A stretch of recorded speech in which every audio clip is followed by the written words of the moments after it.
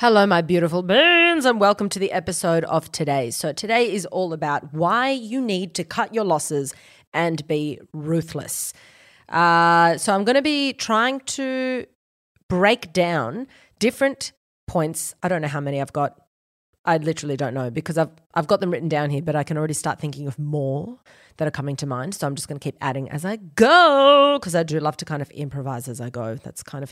This is how I structure my podcast. I literally will write down, do a brainstorm, and I've got like just key points that I want to say. And then I'm looking at the screen in front of me and I've got the key points there and I'll just start with a point and expand on it. I try not to script it because I feel that when I'm passionately focusing on a concept, then I'm able to add to it as I go. So that's why I feel like I might be saying more than like the 6 that I've got here or 7, whatever.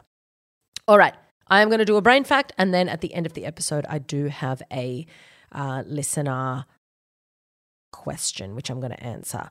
Guys, also, please, as this is the early stages of the podcast being back up, I would love it so much if you could continue to give me beautiful reviews and rate them and rate the podcast and also share the podcast. That really helps the success of the podcast. It helps grow it. It helps keep the podcast high up on the charts and visible to other people. So I really, really, really appreciate all the work that you guys have been doing. The activity on the Facebook group is unbelievable. The amount of people that have just, without even me asking, have literally done a post saying, hey guys, let's rate, review and share for Alexis. Like, honestly, you are like my little community, big community of beans, and I'm so grateful to have you supporting me. So I just wanted to say thank you so much for doing that.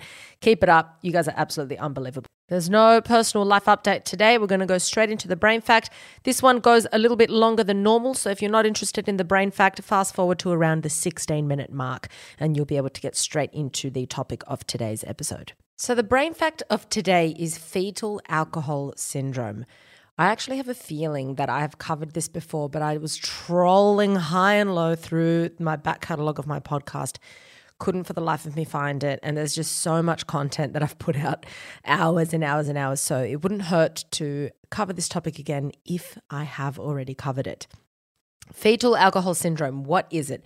So it is an intellectual disability with physical traits. Sometimes those physical traits appear. I'm going to go over what those physical traits look like. Sometimes it's a combination of all three. Sometimes it's just one. But it is it's one of the most common preventable causes of intellectual disability, and preventable because it is due to the consumption of alcohol while the baby is in the womb, while it's a fetus, and this consumption of alcohol. Now, there's kind of, understanding what the threshold of alcohol is, and more alcohol at a certain time of the pregnancy is going to affect different parts of the brain during its developmental phase. But that is what it is. It is due to the consumption of alcohol by the mother while the baby is in the uterus at any stage of the pregnancy. So the first thing I'm going to do is break down how it happens, and then I'm going to talk about the traits and characteristics of fetal alcohol syndrome. So how does it happen? So you've got the fetus inside the womb, and when the mother drinks alcohol, the fetus gets the alcohol via the umbilical cord. The blood alcohol of the mother is the same as the blood alcohol level carries throughout the fetus as well. It's not like there's this protective barrier and it doesn't affect the fetus. It is affecting the fetus. But the difference is that adults, born humans who are adults, have this ability to break down alcohol and the toxins within alcohol because we have enzymes that do that in our body. In our liver, in our kidneys, we've got enzymes that break down toxins. The fetus does not have that yet, okay? So those enzymes that can break down the toxins don't exist yet in the fetus and won't exist until the fetus is born and older later on, okay? I'm not exactly sure the exact time, but I know it does not exist when it is a fetus. So the baby is getting these toxins and it's going directly to the baby's brain. The brain is the part of or fetus, I should say. The brain is the part of the fetus that's just rapidly growing within the womb. And alcohol, as we know, is a toxin. So this can very severely interfere with the brain development of the fetus, because the neurons in a developing fetus are very, very, very sensitive, and they're very easily damaged because they're very young neurons. And alcohol can destroy these neurons in a developing fetus. And when neurons get destroyed, especially in the developmental stage of a fetus, they're not making more neurons after that. It's kind of like there's different stages for different developmental phases of the brain. And if you go in and kill a whole bunch of neurons, they're now not going to be replaced. Okay? So while you can do certain things within your life to create the growth of new neurons in certain parts of the brain as an adult, for example, the hippocampus, the thing that most of the time when we talk about neuroplasticity is you can enhance connectivity and connections, so synapses, connections between neurons. But it's really hard to build more neurons. Possible in some areas of the brain, and that's only recently been discovered, but in general, really difficult. So if you're a fetus and these neurons are being damaged, you're overall going to be born with less neurons, okay? So as you can understand, if you've got less neurons, you've got less connectivity between brain regions, and there's some parts of the brain that are just not going to develop to the extent that they need to be developed. And there's a lot of studies that are done on fetal alcohol syndrome, and it looks like depending at what time of the pregnancy the alcohol was being consumed may affect what parts of the brain are underdeveloped, because it could be due to the fact that while a part of the brain is growing during that term of pregnancy, and when the alcohol is being consumed, it's affecting that part that was growing. So that's a possibility. That's one of the things that the studies are looking into. So when there's excessive consumption of alcohol, you're getting toxins to the fetus brain, and it is damaging neurons. And because the neurons are damaged, they're not able to connect to other neurons because they're not there, or a lot of them are not. They've been killed. There's lower levels of connectivity, and the brain just cannot develop like a standard fetus brain would develop. And when you compare the brains of so if you look at the brains, let's say of a 6-week-old child with fetal alcohol syndrome, a significant amount of damage within a child with fetal alcohol syndrome, because the damage can vary, the amount of damage can vary, versus a child that does not have fetal alcohol syndrome, the brains look vastly different. Number one, the brain of the child with fetal alcohol syndrome is significantly smaller. And number two, the brain of the child with fetal alcohol syndrome does not present with gyri and sulci. So when you look at a brain, it's got all these like grooves in it, which is the sulci, and the lumps, which is the gyri. And the reason for all these grooves and lumps is because the brain is growing so fast that, and there's so much cortex, which is the outer few millimeters of your brain, that it actually, if it was smooth, it would not fit inside the skull. So it needs to crease and fold into these crevices. So there's enough cortex area, but it's folded in a way that it actually fits inside the skull. If it was all smooth, we would have way less cortex to be able to work with, and that's kind of the higher processing power of our brain. When you look at a child, like a baby with fetal alcohol syndrome, because the brain is a lot smaller, it hasn't needed to fold into this gyri and sulci as much, so the brain looks a lot smoother. And this smoothness is called lissencephaly. So it's like a smooth, cephaly is head, brain, and it's like the smoothness. There's no lumps or sulci gyri. So let's talk about some of the features of fetal alcohol syndrome. I'll talk about the physical characteristics in a second, but I'm going to talk about the features. There is brain damage. Certain parts of the brain have been damaged. What you might see, like it varies from case to case, but what you might see is that the corpus callosum, which is this huge bundle of fibers that connect the two brain hemispheres so the two hemispheres can communicate with each other, you could see that the corpus callosum might be partially not there or completely gone, which means that there's little to no communication between hemispheres. That's one of the things that may happen, not in every case. Or something called agenesis, which it's something not forming properly. So that corpus callosum has partially formed. There's partial fibers crossing, partially not. And then that's where you're getting the lack of communication between brain regions, and that's what's going to affect learning to some degree. There will be seizures because of this, lack of proper communication between brain regions. Damage to the cerebellum, which is that part of the brain which kind of sits at the base of your skull, at the top of your neck, base of your skull. So if your cerebellum is damaged, that's going to affect your motor skills, your balance, your coordination. Your frontal cortex can be damaged. It could be smaller, or likely will be smaller. Hippocampus is affected, which then affects your memory and your learning.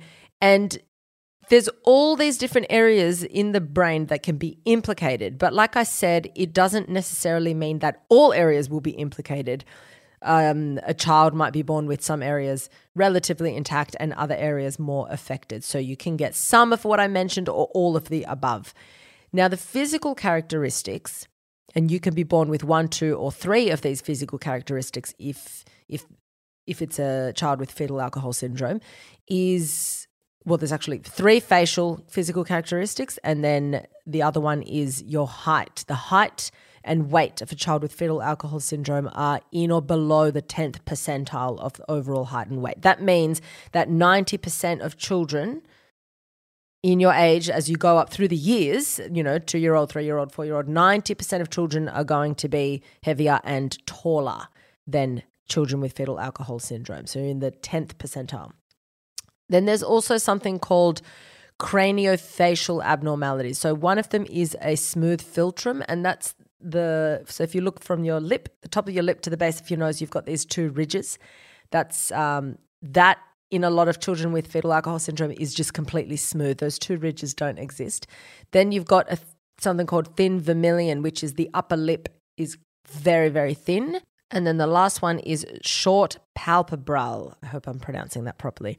And that's the length from the inside of your eye to the outside of your eye, so long ways of your eye, is actually shorter, which also makes it look like your eyes, it gives the impression that your eyes look like they're set wider apart, but it's more so that the actual distance from the edge of the inside of your eye to the outside of your eye, like eyelids, eyeball, is shorter. Now, like I said, the child with fetal alcohol syndrome could present with 1, 2, or 3 of those features. It doesn't have to be all of them to be diagnosed with fetal alcohol syndrome. So it could be a combination of everything that I mentioned, different varying kinds of combinations to different degrees. But what they have found is that the more alcohol exposure, the more the fetus was exposed to alcohol during the term of pregnancy, the more exaggerated these features are. Now, if a child is diagnosed with fetal alcohol syndrome, it is for the rest of their life. It cannot be fixed, but there are ways to help manage it. So you could get the child on a good management plan to help tailor learning that works for them. A mainstream model may not work, but then you might find that another model works really well and the child really, blossoms in that way. There's a few interventions that can be done behaviorally to really help the child. Now, you might have heard that a lot of people, so if you've heard people talk about this in pregnancy, if you yourself have spoken about this in pregnancy, where a lot of people are reaching the end of the pregnancy and they feel that, the baby's fully formed, I can have a couple of drinks now, it's all good. It's actually not, because all phases of the pregnancy are different developmental stages of the brain. The brain of a child, especially a newborn baby, is no way near developed. You can't even, obviously, because clearly the baby's born and it is the most fucking dependent creature out of every mammal you can think of. So there's a lot of developing that needs to occur well into adult life. So when someone says, I can drink now at the end of the pregnancy, it's fine. It's absolutely not fine. There's still a lot of growth that has to occur. The third trimester is where all the gyri and sulci are forming. The brain's growing. It's trying to fit as much cortex into the brain surface area as possible. So absolutely not a good reason to be drinking alcohol. There's really no reason to be drinking alcohol throughout your pregnancy. Obviously, if you didn't know you were pregnant, there's nothing you can do about it. But once you do know that you're pregnant, there's just no good enough reason, in my opinion, that one should drink when they're pregnant. because there might not be data to support or enough data to support that, one glass isn't harmful or is harmful. There might not be that data, but I just don't see the point, knowing that the fetus does not have enzymes that can break down alcohol and break down the toxins. I just wouldn't see the point in doing it. Like, for what, really? Anyway, that's the brain fact for today, fetal alcohol syndrome. This was actually a listener request. I put up a question box for people to write in what brain facts they would want to hear, and so many came through, and this was one of them. So thank you so much for that suggestion. Now, let's get right into the topic of today. Right, so the topic of today, why you need to cut your losses and be ruthless. I'm going to be going through points, breaking down the points. Some are going to be things that you need to think about, some are going to be things that you need to do, or some are just going to be overall concepts to wrap your head around. All right, let's do it. Number one, understand that the quality of your life is going to be determined by the quality of your relationships. And the reason behind this is because what you put up with is going to determine how you also are going to be willing to put up with how you treat yourself. There's a minimum standard for how you're willing to treat yourself. And that standard should start with you. But a lot of the time, it's kind of flipped. A lot of the time, we base how we treat ourselves based around how people have been treating us. So for many people, it actually is this reverse thing that you have to reverse engineer it and think, wait a minute, I feel really low in myself because I'm in relationships where I'm treated like absolute shit. So I now need to remove myself from those relationships or change those relationships somehow, eliminate those relationships so I can start feeling better about myself. Okay, so some people have to do it in reverse. Some people are born and they're raised in a very loving, rich relationships, all of that environment, that for them, the minimum standard's already quite high. And then when some absolute degenerate enters their life, they think, not interested. Thank you so much for the offer. Not interested, on your merry way. Okay, so that's all well and good, but that's not the case for a lot of people. So a lot of people have to do it the other way around. So understand that the quality of your life is determined by the quality of your relationships. If a relationship isn't working for you and you've tried to do something about it and it's just not working for you, then you need to cut your losses and be ruthless, because keeping these people in your life will affect the quality of your overall life. It's going to affect your happiness overall, because staying with someone a day longer than you need to is doing you no favors and it's doing that person no favors. Same as a friendship, same as a working relationship, okay? If something isn't working for you and if something's making you feel like shit, but you continue to engage in that relationship or allow the presence of it in your life, then how you treat yourself is also going to be affected by it. If you're allowing someone to walk all over you and treat you like shit again and again and again and again, then it's really hard to turn around and be super respectful and loving to yourself, because it rubs off on you. Okay? So you need to be ruthless. You need to be absolutely ruthless and say, is this actually working for me? And are they actually treating me in a way that I want to be treated? Because this is going to affect me long term. Number 2, sometimes you need to lose the battle in order to win the war. Sometimes you have to cut your losses with these small battles for long-term success, okay? And often you're going to learn this the hard way. I have definitely learned this the hard way. I have had things that have happened to me that are unfair. We all have. This is definitely not a unique story. All of us have had something that's happened to us that is really unfair. And it goes against your morals and it feels really bad. And you feel really bad and affected, and to just put up with it feels so wrong, right? And it is wrong and it is unfair and it's fucked. But sometimes we end up trying to right that wrong, or trying to change the outcome of that little thing that happened that was unfair, or try to change what someone said about you or what someone did to you, or the fact that they got away with something and it's damaged you professionally or emotionally. But sometimes you try and fight that unfair thing so much that it ends up consuming you. And the only reason why you're fighting it so hard is because you're like, no, it's not fair. And if you are entitled to fight for justice at any point in your life, absolutely. But there are going to be times in your life where fighting it to prove something to yourself or to prove something to someone else ends up being so soul destroying, and it ends up affecting your actual long-term trajectory of growth. Sometimes you have to look at a situation and say, that was so fucked, that was so unfair, but I can't invest any more time in this.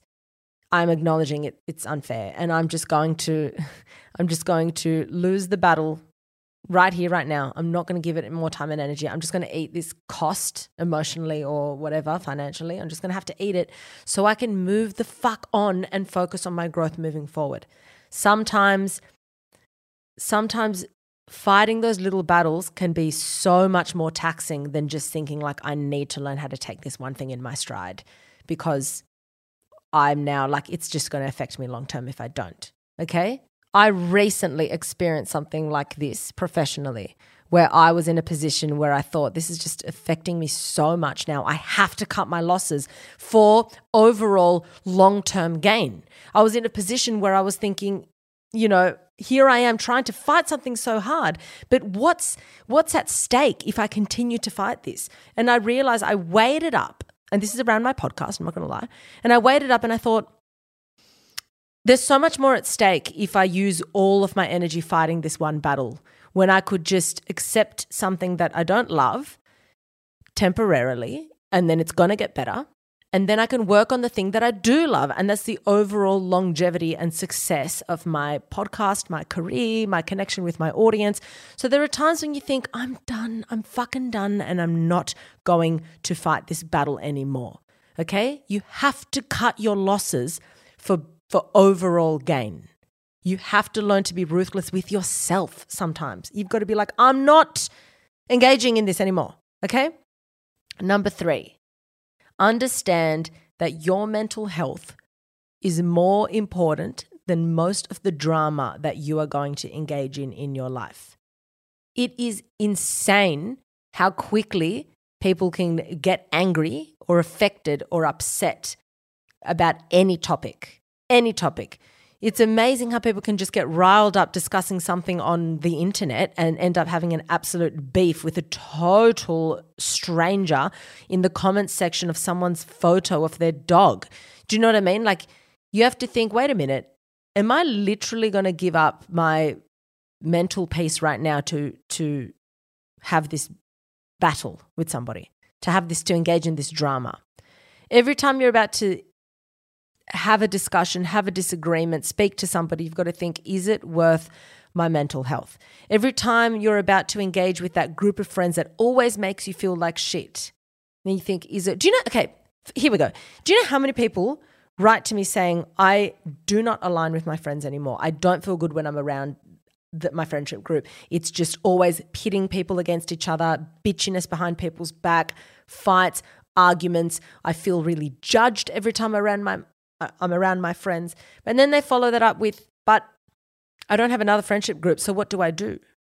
And it's like, this is the prime example of point number 1. The quality of your life is determined by the quality of your relationships. If you're engaging in a group of people that absolutely treat you like shit, then you're going to treat yourself like shit. And here's the prime example. If you treated yourself well, you would feel comfortable being like, I'm cutting my fucking losses. I'm going to risk having no fucking friends instead of being with people that actually pull me down.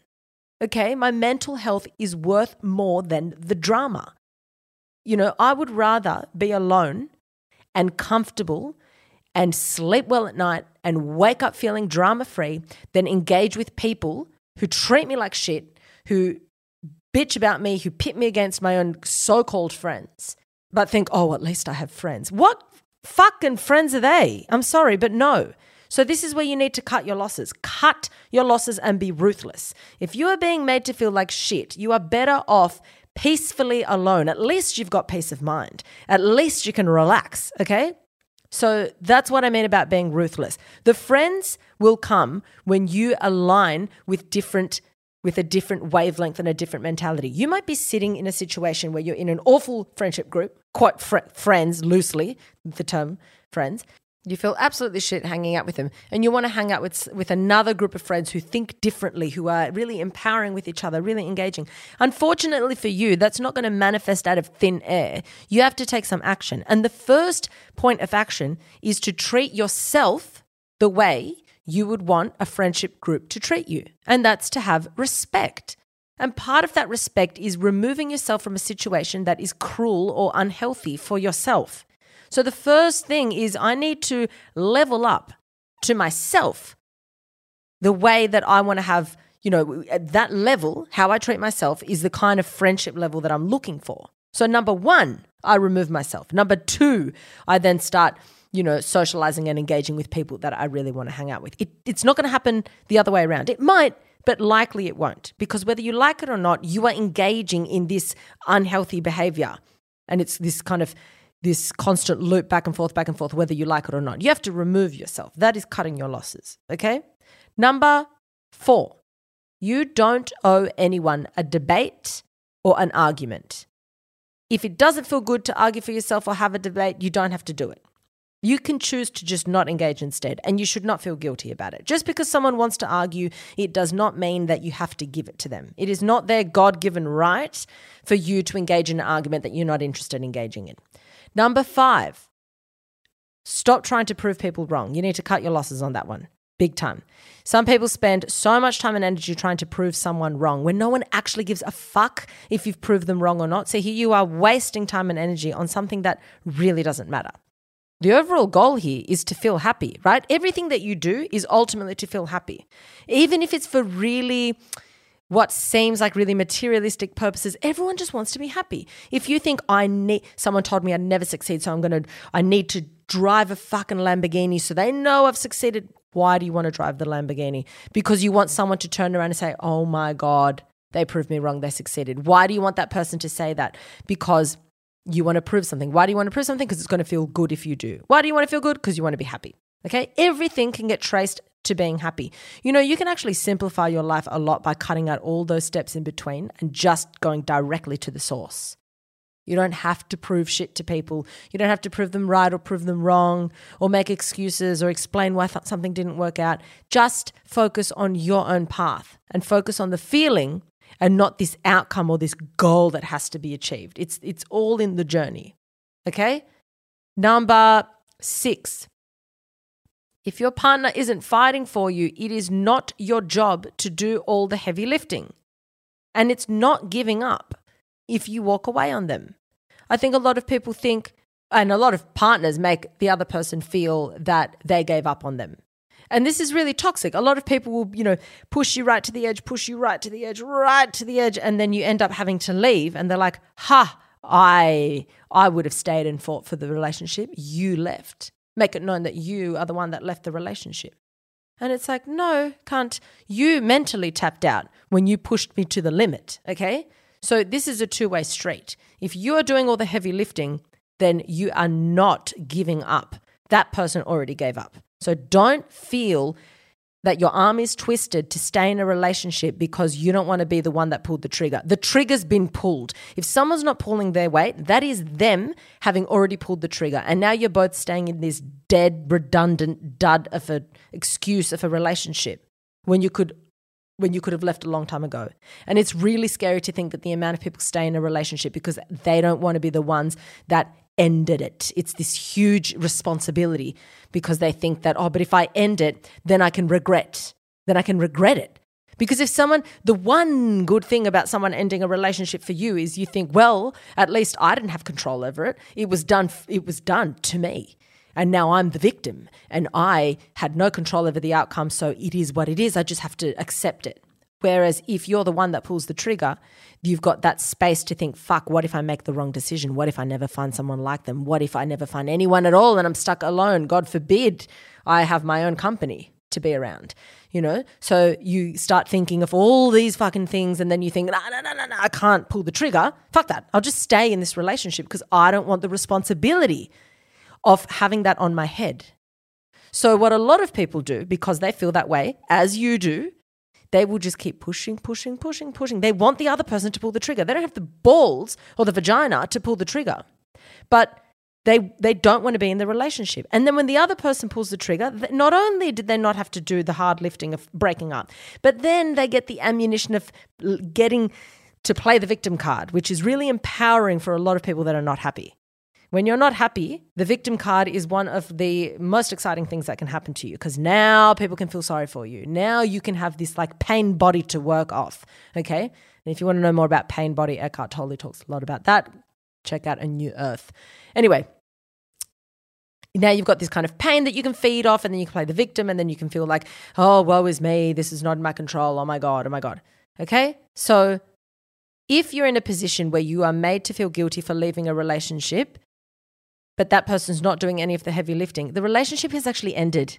You're just like kind of signing on the dotted line, but it's done. There's no guilt that needs to be felt here.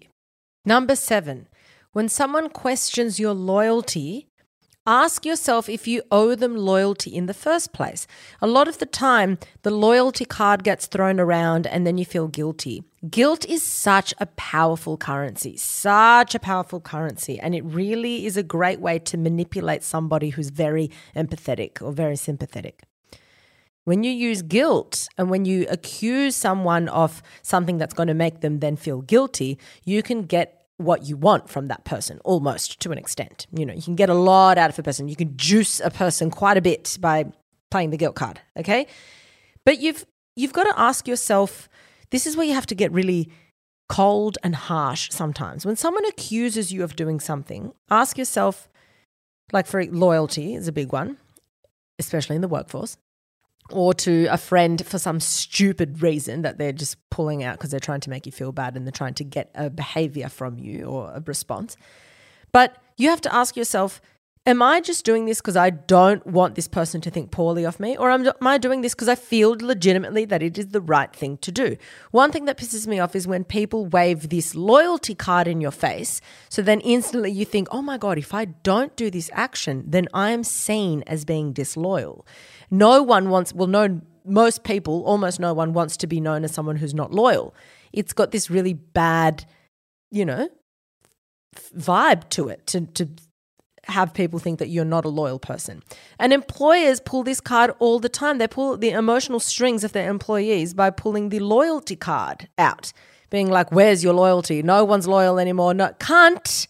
This is a swift transaction. You are getting my time and my expertise, and I'm getting cash, dollars, dollar bills. That is all, okay? If I happen to like that, if I happen to like the environment, and if we happen to have a friendship, that should be independent from this exchange of skill for money. So then when someone says, where's the loyalty? Because you've been offered more money for your skill, you've now discovered that your skill set is now valued higher. And now that you know that your skill set is valued higher, why do you have to accept less? Why? And your employer doesn't have a good enough reason as to why you have to accept less, so they'll try and manipulate you emotionally by saying, where is your loyalty? Why do you have to be loyal to them? If they went through a tough patch and the business was suffering, they'd let you go. In a heartbeat, they'd let you go because they just simply can't afford it. So why do you have to let go a better position? For what? To not offend someone? That's ridiculous. So you need to cut your losses and not get swept up in this emotional manipulation that gets played by a lot of, I'm saying employers, but friends do it all the time. Family does it all the time when they try and make you feel bad for not doing this for them or not being there at a certain event and whatever, which actually leads me to my next point, number 8, which is you don't have to mirror someone's values in order to be able to respect each other. There's going to be relationships that you have in your life where your morals or your values or both of them don't really align that much. And as long as you are respectful to allow someone to exist in their own space doing their own thing and you feel that you are comfortable existing in your space doing your own thing, then that's fine. I think a lot of people try and, I'm going to use a really, really stupid example, but this is a really common one. So I personally don't really give a flying fuck if someone can't make my birthday. I don't birthdays are fun, whatever, but I don't really value that exact date that much. To me, a friendship is based around the overall quality of the friendship over a long period of time. If someone can't make my birthday, really don't give a fuck, not the end of the world, okay? Whereas there are some people that to them, it's like, oh, but you can't, like, this is my birthday. And it's fine. Like, hey, if you want to value the birthday, love that so much for you. But don't put your guilt and your obsession with birthdays on me. I would never be upset if you didn't rock up to my birthday. If you couldn't make it, you couldn't make it, whatever. But now don't make me feel horrendous if I can't make your birthday. That's like a really, really stupid example that I'm giving you, but it's a common one that's thrown around. It's this idea of people putting so much pressure on you because they're like, but I value my birthday so much and it's the biggest day of my year and blah, blah. Well, it's not the biggest day of mine. Sorry. If I can make it, I will. If I can't, I'm not going to feel bad. Okay. You need to relax yourself. So it's this idea of you have to understand that people are going to value things differently. And just because you value something so highly, they might not. They're not trying to be insulting to you if they don't value that thing as much as you value it. A bigger example of this is weddings. People that think that their wedding day is as important to the guests as it is to them as an individual. That's just not realistic. Your wedding day is going to be like a blip on the radar for most people that are rock up to your wedding. Of course they care. Yeah, they're going to love it, but it's one day out of their calendar. For you, it's weeks and weeks or months and months and months of planning leading up to that wedding day.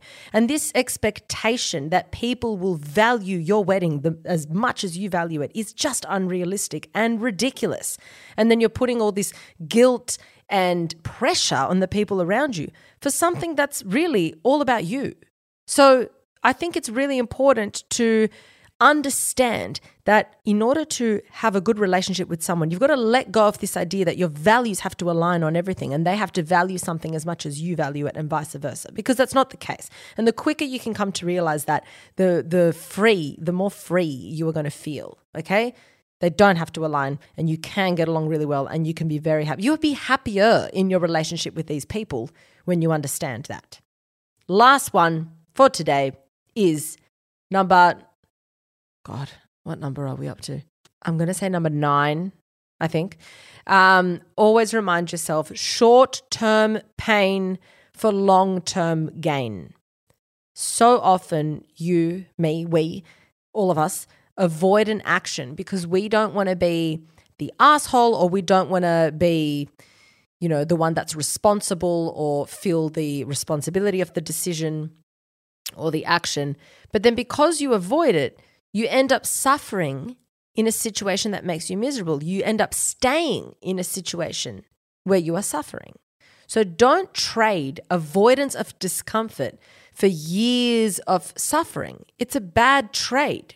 For example, leaving a job. Maybe you work for someone that you get along so well with and you cannot bear to tell them that you're leaving and you can't bear to, bring yourself to actually walk away from this job or career. So you never dare to dream and you never dare to apply for those other jobs that deep down you would love. So you don't do it. So you're avoiding the discomfort, that short-term discomfort for this long-term potential gain in your life. Okay, the same goes for a relationship. It's so awful and you feel so bad ending it. But then because you don't end it because you're staying out of guilt, then you end up being in a relationship that is nowhere near as fulfilling as maybe being alone would be or being in a different relationship would be. Okay? It's just not a good enough trade. So every time you come across a situation in your life where you're like, oh, I'm avoiding that. Why are you avoiding that? Are you avoiding it because it's just blatantly wrong and you just absolutely don't want to do it because you don't want to and that's fine? Or are you avoiding it because the actual action of doing it is going to cause you short-term pain, but the payoff is long-term gain? Okay? You need to look at the trade-off every time you're in the position of making a difficult decision. You have to look at the trade-off.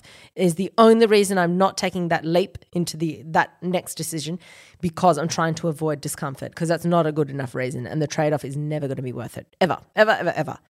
All right, guys, thank you so much for listening to today's episode. I now have the listener question. And of course, if you do want to write in to me, it's info@dyfmpod.com. Okay, listener question of today. Hi. First of all, really love the podcast. I feel like it's the kick that I need to get my shit together, especially the episode about making lasting change gave me a wake-up call to start prioritizing my health and making time for it. I love that so much, so thank you for saying that. I need your advice on something. I used to date a coworker and complicated my relationship with other coworkers. In the summer of 2021, I dated a coworker.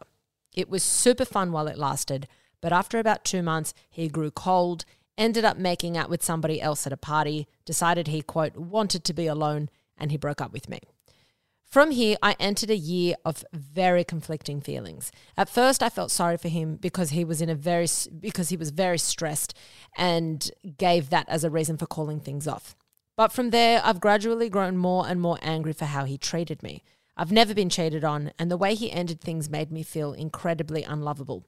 About half a year or so later, I also found out that he started dating a girl that he cheated on me with pretty shortly afterwards. So under normal circumstances, I would do everything I can to avoid him. However, we work for a pretty small company and have the same friend circle there. I've been doing pretty good at avoiding him despite all of this, but I sometimes find myself avoiding social situations so I don't have to deal with him. Every time I see his bike at the office parking lot, I think about slashing his tires. Lol. And seeing him makes me a weird combination of sad, angry, and weird kind of happy because it feels like scratching open an old wound. So the question is, how do I mend this into something healthy that doesn't affect my life at work and relationships with other work friends without minimizing the pain he put me through?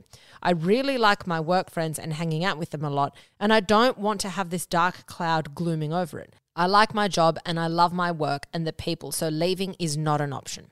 Okay, so this is obviously quite complicated. The first thing that I would recommend that you do is that you mentioned at one point without minimizing the pain he put me through. Why don't you want to minimize the pain? Isn't that the point, to minimize the pain? You don't have to. The main thing that you want to think about is, if I try and turn this into something where I'm reliving the pain that I went through and reminding myself of what he went through and trying to punish him for what he put me through, then the person that suffers is you. You are the one that suffers. Now, what you need to make clear is that does not mean that you now have to be his friend, treat him with the same level of respect that you would an actual friend. You don't have to give him nowhere near as much attention or level of care that you would any other coworker. But your aim, well, I recommend that your aim should be indifference towards this man, okay? Indifference. Because if you're thinking, I've never been cheated on, this is what is done to me, 100%. He's a fuckwit, obviously. The guy's a cunt. But it is your responsibility to heal. Because if you don't heal, no one is going to do it for you. So as much as it sucks, as much as you're not the one to blame for what went down, you are responsible for what happens from here onwards. And you now have a choice. It's like sliding doors. Do I decide to really put this fucking thing to bed, acknowledge the kind of person that he is? It's a fact. I'm not going to delve into it. I know the kind of person he is, and due to that, I can set some boundaries, but I can really start to have some fun. I can really enjoy myself. I'm not going to be bitter. It is what it is. Thank you for the lessons. Thank you for the good times. Next, thank you very much. Or I can go down the other path of being bitter every time I enter work and having this like bittersweet interaction with people every single day, which is like brewing these, whether it feels like it or not, it is brewing stress underneath the surface of like this kind of angst towards someone, but then it is fun, but it's not, and then you want, and it's like you're very conflicted all day long. And this is going to continue to happen, and it's not going to wear off unless you actively put in some thoughts to aid in it wearing off, these feelings. There are people that can fester about something that occurred 10 years ago. So I can guarantee you right now, you need to take action on how you're feeling about this, or this is going to continue. You'll look 2 years down the track and you'll be like, how the fuck am I still feeling this way? Because you're allowing this cycle to perpetuate, okay? So I would recommend that you look at this situation as, he is not responsible for my healing. Whether he apologizes or not, it's irrelevant to me because I don't plan on having this person close to me in my life. This is my workplace. I'm entitled to enjoy it. I love my work. I love my colleagues, and I'm going to, flourish as a person in my workplace. And he's going to witness that. And however he feels about that is his problem, okay? And if he wants to interact in a conversation, I'll politely respond. Because you've got to look at it as a place of, what would it take for me to feel indifferent about this person? I have situations where I've got people in my life that have hurt me so, like at the time, so off, like just bad people. But I've done all the healing and I've become so indifferent to them to the extent that now I can look back on times with those people, even though I would never want to interact with them again because I know that they're just not good people. But I can look back on times that I had fun with those people and genuinely laugh and think fondly of like, fuck, that we had a lot of fun that time, or that was funny. And that's how you know that you are now at a place of indifference, where you can look back on the good times and actually acknowledge them for good times. It's not tainted. And then you can look back at the bad times and be like, yeah, fuck, that was really, I'm glad I learned that lesson, and I'm glad it only lasted for that amount of time and not a day longer. And do I have to make this person my best friend in order to enjoy my time in the workplace? No, I don't. But the best thing you can do is not aim to punish this person. Absolutely minimize the pain you went through. 100% you want to be minimizing the pain. I don't want you say, how do I mend this into something healthier that doesn't affect my life and my relationships without minimizing the pain you put me through? Minimize the pain, because I can tell you right now, if your goal is to get him to see how much he put you through, you will suffer. He probably, and this is the fucked thing. This is the reality of life. He probably doesn't care. No, obviously doesn't care. Nowhere near as much as you do. So even if you were able to be like, this is what you've done, this is what you put me through, this is the pain and you deserve to suffer, he might look at that and be like, that's not that big a deal. Like, people don't think the way you do. If you expect people to experience life through your lens, you will suffer. This is a time for you to be like, this can't hurt me, but it is what it is. If he's a moron, if he's an idiot, am I going to suffer until he figures out what he did? No. You need to fucking minimize the pain, step away from it, treat this man with a basic level of respect. If he's in a conversation, absolutely have him in the conversation. Who cares? You are now indifferent, okay? Your focus needs to shift. And your focus needs to shift on, I've got bigger and better things in my life. Much, much, much bigger and better things. One day we're all going to be dead. You don't want to be thinking, I dedicated hours of my life being spiteful towards this person because he was an idiot. He doesn't deserve him, and what he did doesn't deserve airtime in your mind. And you're giving him that right now. You are giving him airtime. It's not worth it. You're going to look back and be like, wasted minutes of my life, wasted hours of my life. This is a fun fucking job. I'm going to fucking milk it for what it's worth. And the fact that he's there is a shame, but it's not going to stop me from enjoying my time in this workplace, okay? I want you to be more ruthless with this shit. Minimize the pain. He can get fucked, but he gets a basic level of respect so I can have an enjoyable time in the workplace and I can really nurture the actual friendships that I do have in the workplace, okay? Hopefully that has helped. Hopefully you can see it from that kind of perspective as well. And that is all. Anyway, guys, thank you so much for listening to today's episode. I love you so much. As always, remember, be kind to yourself, be kind to your brain. Don't take shit from anyone, and especially don't take shit from yourself. Danke.